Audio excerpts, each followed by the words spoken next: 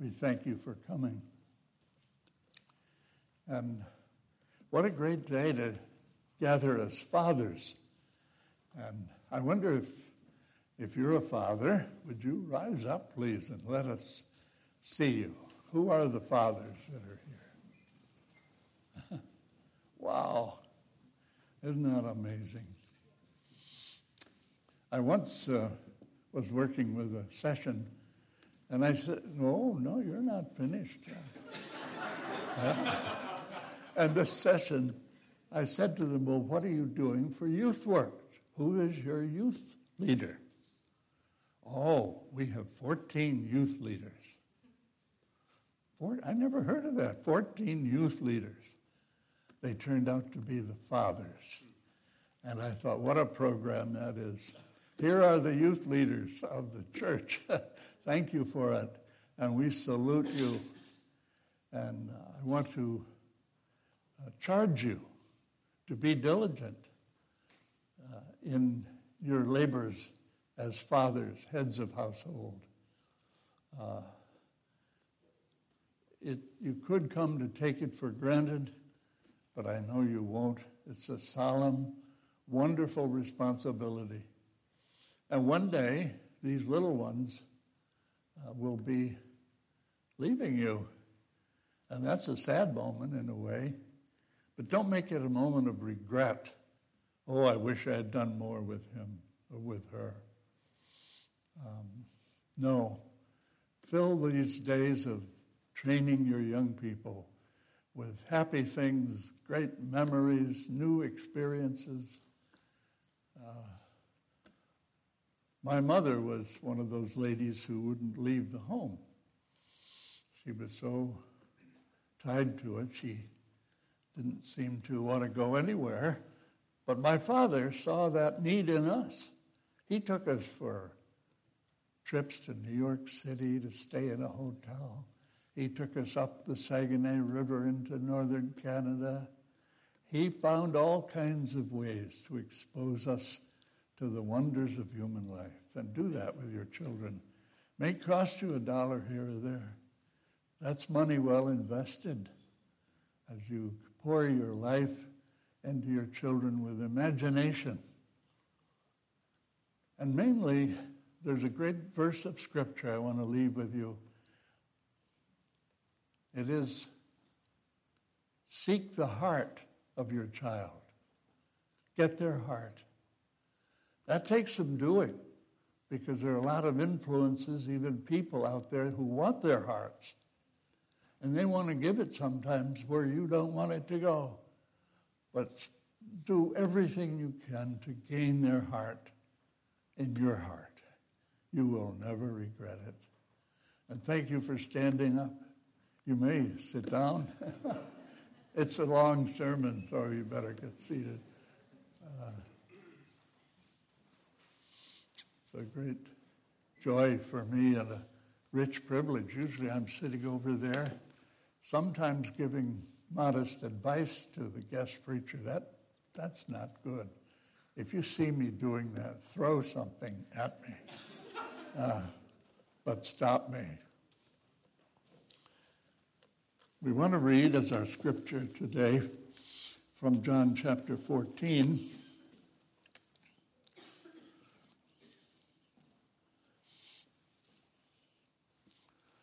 Let us pray before we read God's word. Let not your hearts be troubled. Believe in God. Believe also in me. This is Jesus talking. In my Father's house are many mansions. If it were not so, I would have told you. Why would I have told you that I go to prepare a place for you? I will come again and take you to myself, that where I am, there you may be also. And you know the way where I am going. Thomas said to him, Lord, we do not know the way where you are going. How can we know it? And Jesus said, I am the way, the truth, and the life. No one comes to the Father except through me. If you had known me, you would have known my Father also.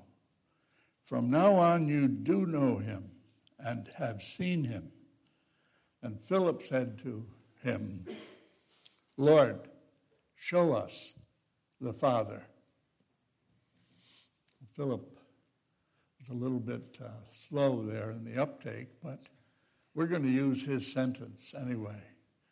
We need to examine what Philip was after. Show us the Father. The members of the Trinity are to be studied and communed with separately. We're all a little nervous about separating the members of the Trinity. They are one God, Father, Son, and Holy Spirit. Yet, in the Bible, they are treated uniquely. And the communion that you and I are to have with the Blessed Trinity is to be along the line of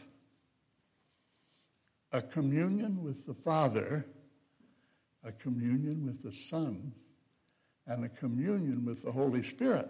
Now, there's a uniqueness in each one of these communions. That is, the believer communes with the Father, and the avenue that brings the believer and the Father together, you guessed it, it's his love. That's the Father's nature, love. That's who he is. Now, of course, he has a background which is also sternness and discipline, but the foreground is the love of the Heavenly Father, so that when Rick Holmes pronounces the benediction, he says the love of God the Father, usually. And that's what God wants us to realize, that we have this special, distinct relation with each member. Now, when it comes to the Son, the Lord Jesus Christ, the avenue that connects us with him is grace. You remember how Paul said, the grace of our Lord Jesus Christ be with you all. And he who was rich in grace became poor, that we might be rich. Rich in grace, that's the Lord Jesus Christ. And so when you approach him in this distinct and unique way that you have of relating to him, be aware of his grace to you in giving you salvation and spiritual gifts and a fellowship of a church and so on. Thank him for his grace. But you must return that which the members of the Trinity give to you. So you return grace in exchange for his grace. And what would that be? That might be a ministry that you have undertaken to glorify Christ in service or some other way. It's something you do uniquely for Jesus Christ. That's returning grace for grace. So there is that response. In terms of the Holy Spirit, he communes with us at the level of comfort, encouragement, fellowship, peace, the fruits of the Spirit that come from him. And we're endowed with the riches of the Christian life because we have the Holy Spirit in our hearts. And we love him. I once, in the Columbia Church, came upon as I came in for a little early for the Maundy Thursday communion, I saw a camper parked in the parking lot. Now, in that church at that time, parking was at a premium. Who is parking in our parking lot? So I knocked on the door. I said, may I help you? Oh, I'm looking for the truth. Can I find it here? He had an out-of-state license. I said, I hope so. I think so. Come in. But what truth, sir, is it that you're looking for? He said, I know the love of the Father, And I know something of the love of the Lord Jesus. But I don't know the love of the Holy Spirit. And I came looking for the love of the Spirit. Can I find him here? I hope so. He stayed 2 months with his camper. And then toward the end of that time, I had to go out of town. And when I came back, the camper was gone. And here was a note. I found the love of the Spirit. And he wrote there the reference that had saved him from despair. Romans 15:30, for the love of the Spirit. You want to know the members of the Trinity uniquely and distinctly from each other. There's great blessing there, without, of course, separating the wonder of the triune God. But in this brief message, we're looking especially at the Father, Father's Day, the eternal Father, the Father in heaven. And he is separated out in Scripture for adoration and praise. You can find him there throughout, especially, of course, in the Old Testament, and the passage which was read for us this morning so beautifully by David was that great passage of Moses describing the wondrous grace and love of our merciful Heavenly Father. We sell him short when we think of him as mainly a judge or a lawgiver. Well, there is that complex side of him, yes. But he's far more than that. His essential characteristic, his very nature is love. It's the devil that would want to make us think of him in unworthy terms. So rejoice in his love. Find the passages in the Scripture in which his love is so prominent. That's the love of the Father. Dwell in it and enjoy it as it comes to you. And it comes in all kinds of ways, in Scripture and in acts of great love. Remember, Jesus said, I will not pray for you that the Father will bless you. The Father himself will bless you. Jesus refused to take away that separation in persons. The Father himself will bless you. The Father himself loves you.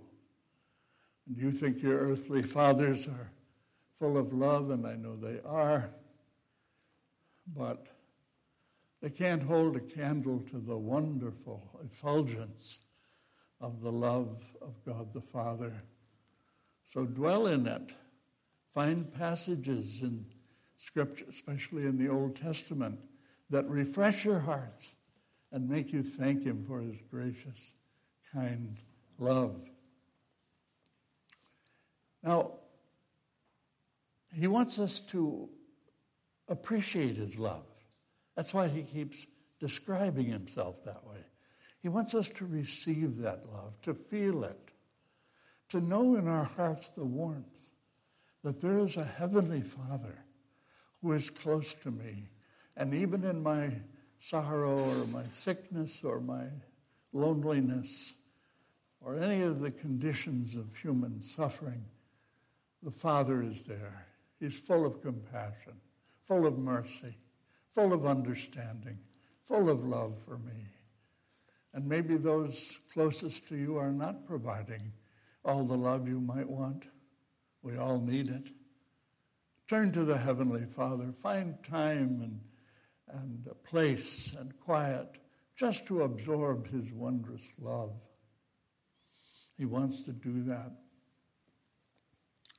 And it means that we are commanded in response to love him in return. Thou shalt love the Lord thy God with all thy heart and mind and soul and strength, and thy neighbor as thyself. But it's first to love the Lord your God with your whole being. find ways to express that love. Ways, extravagant ways, ways people haven't thought of before. That neighbor across the street that you're a little bit shy to meet and talk to. Arm yourself with a huge bundle of the love of God and walk over there and share some of that love with a newcomer on the block. You'll be glad you did. And when God receives love from us, he returns it to us. He restores it. He's not a debtor. He doesn't owe us anything. He returns fivefold the bunches of love that we give him.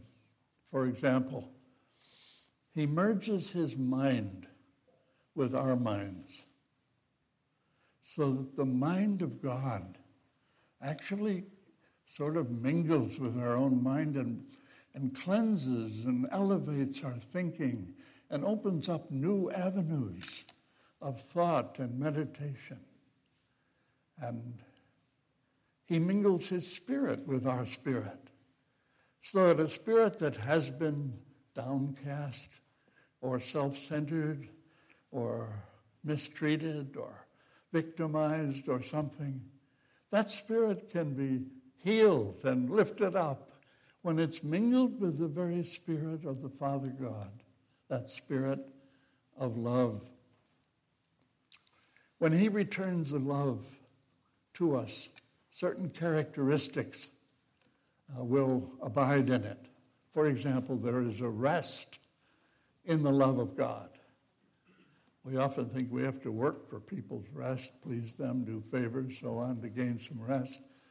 No, not so with God. He loves to bestow rest upon our souls. Come unto me, and I will give you rest. Sometimes that's the most we can do for a wearied family member or neighbor. We can provide some rest, and that's exactly what God loves to do for you. You may have a tired soul, a weary body,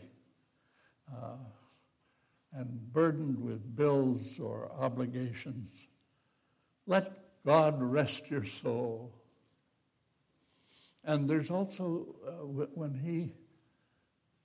he responds to our loving him, he causes a delight to rise in our hearts, a great delight. Do you delight in God? He wants us to rejoice in him. Go back to the Psalms. That's a place of great delight. Oh, some of those Psalms, learn them. Recite them when you're in need of a new batch of delight. God uses Scripture to delight the hearts of his people. You know how you like to delight your children's hearts with a Christmas gift or with a birthday party. How much more does the eternal Father love to delight you? And he produces in us a strange thing. I'm not exactly sure what to call it, but I'm going to call it reverence. There's a certain awe that comes when you begin to ponder on the love of God. It comes from deep in the soul. It's a ministry of the Holy Spirit in you, producing this sense of awe. In a moment, if I can, I'm going to describe that in terms of Isaiah, his sense of awe. And so God gives us that. Watch for it. And let yourself feel the depth of actually standing in the presence of the Creator of all things, the Father of all that is, the designer, the one who always has been, who had no beginning and has no ending, our God and Father. Realize him and reverence him.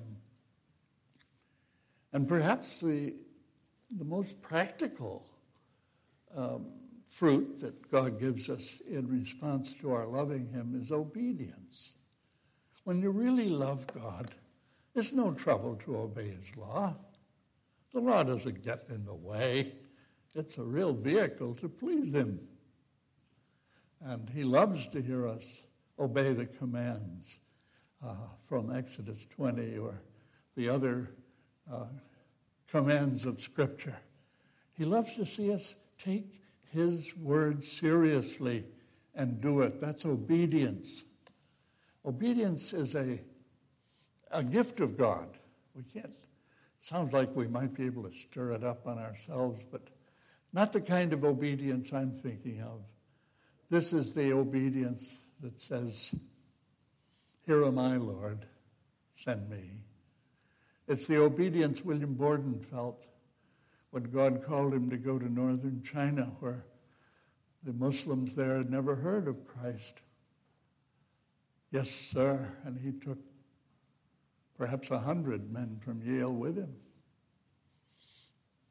Read his life if you haven't read it before, William Borden. He said yes to Lord, to something that seemed impossible, never been done before, and he set out to do it with his friends. See, God comes to us in response to our loving him, and he loves us even more. You have the same delight in your mate or your children when you shower love on them and it comes back to you how good it feels. And that's God with his feeling when he showers love on us and responds to our love. He is delighted. We can cheer the heart of God when we respond properly to his love. And I want to just go a step further here and speak of how the Father, through the blessed Holy Spirit, creates love in us. The Creator is the one who can foster love in people and in groups. Some churches don't have very much love. They don't seek to be together. They don't have much to talk about. They don't converse in between services and so on. They're rather dead, sadly. But not this church. There is a love in you. I see it and feel it. And even though I'm somewhat limited in taking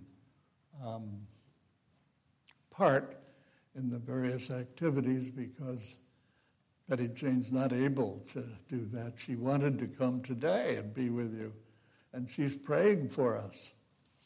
And there are something like 250 people in the Columbia Church today who coveted to pray for us, that we might feel and know the love of God when we gather together. That love of the Holy Spirit is a very precious thing. There is a love for the Father and a love of the Son. The Lord Jesus surely loves us. And there's the love of the Holy Spirit. And that love is a love of great encouragement and tenderness and understanding. It's the friend that never leaves you. It's the Holy Spirit's love for you. So today we're focusing mainly on the Father and his love and his grace.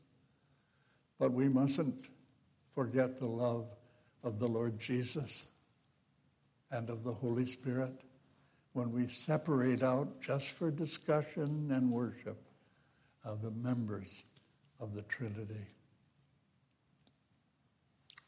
So what a day we have, a Father's Day, to thank God for our human fathers, to thank the Father God for his creative and wonderful work in establishing us in Christ.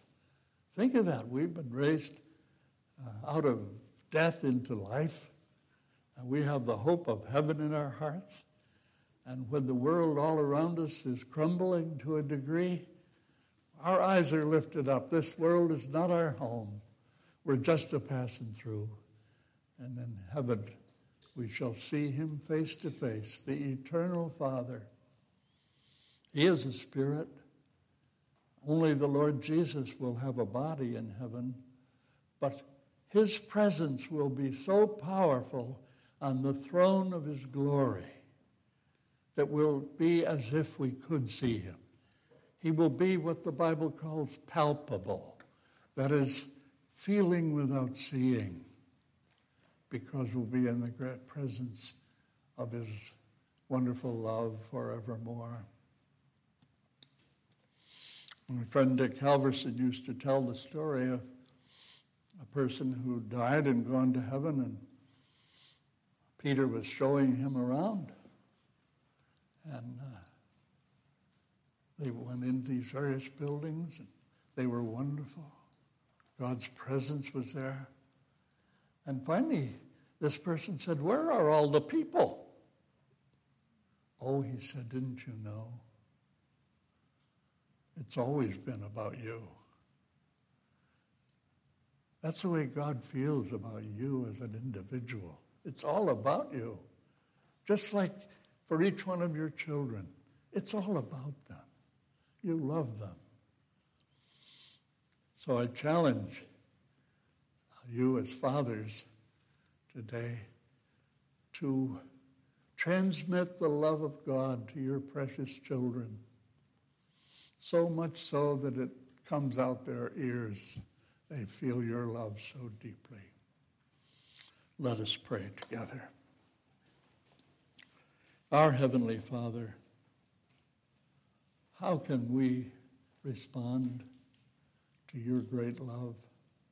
The Father God who created us in your own image, so that your ability to think and feel and act has been conveyed to us.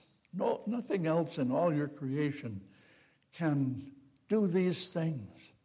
You've given us your image of thought and decision and emotion, and we praise you for that. Oh Lord, develop our love for you even deeper and fuller, we pray. And may it be shown in our love for each other. We ask all these things in the name of our Lord Jesus Christ. Amen. Amen.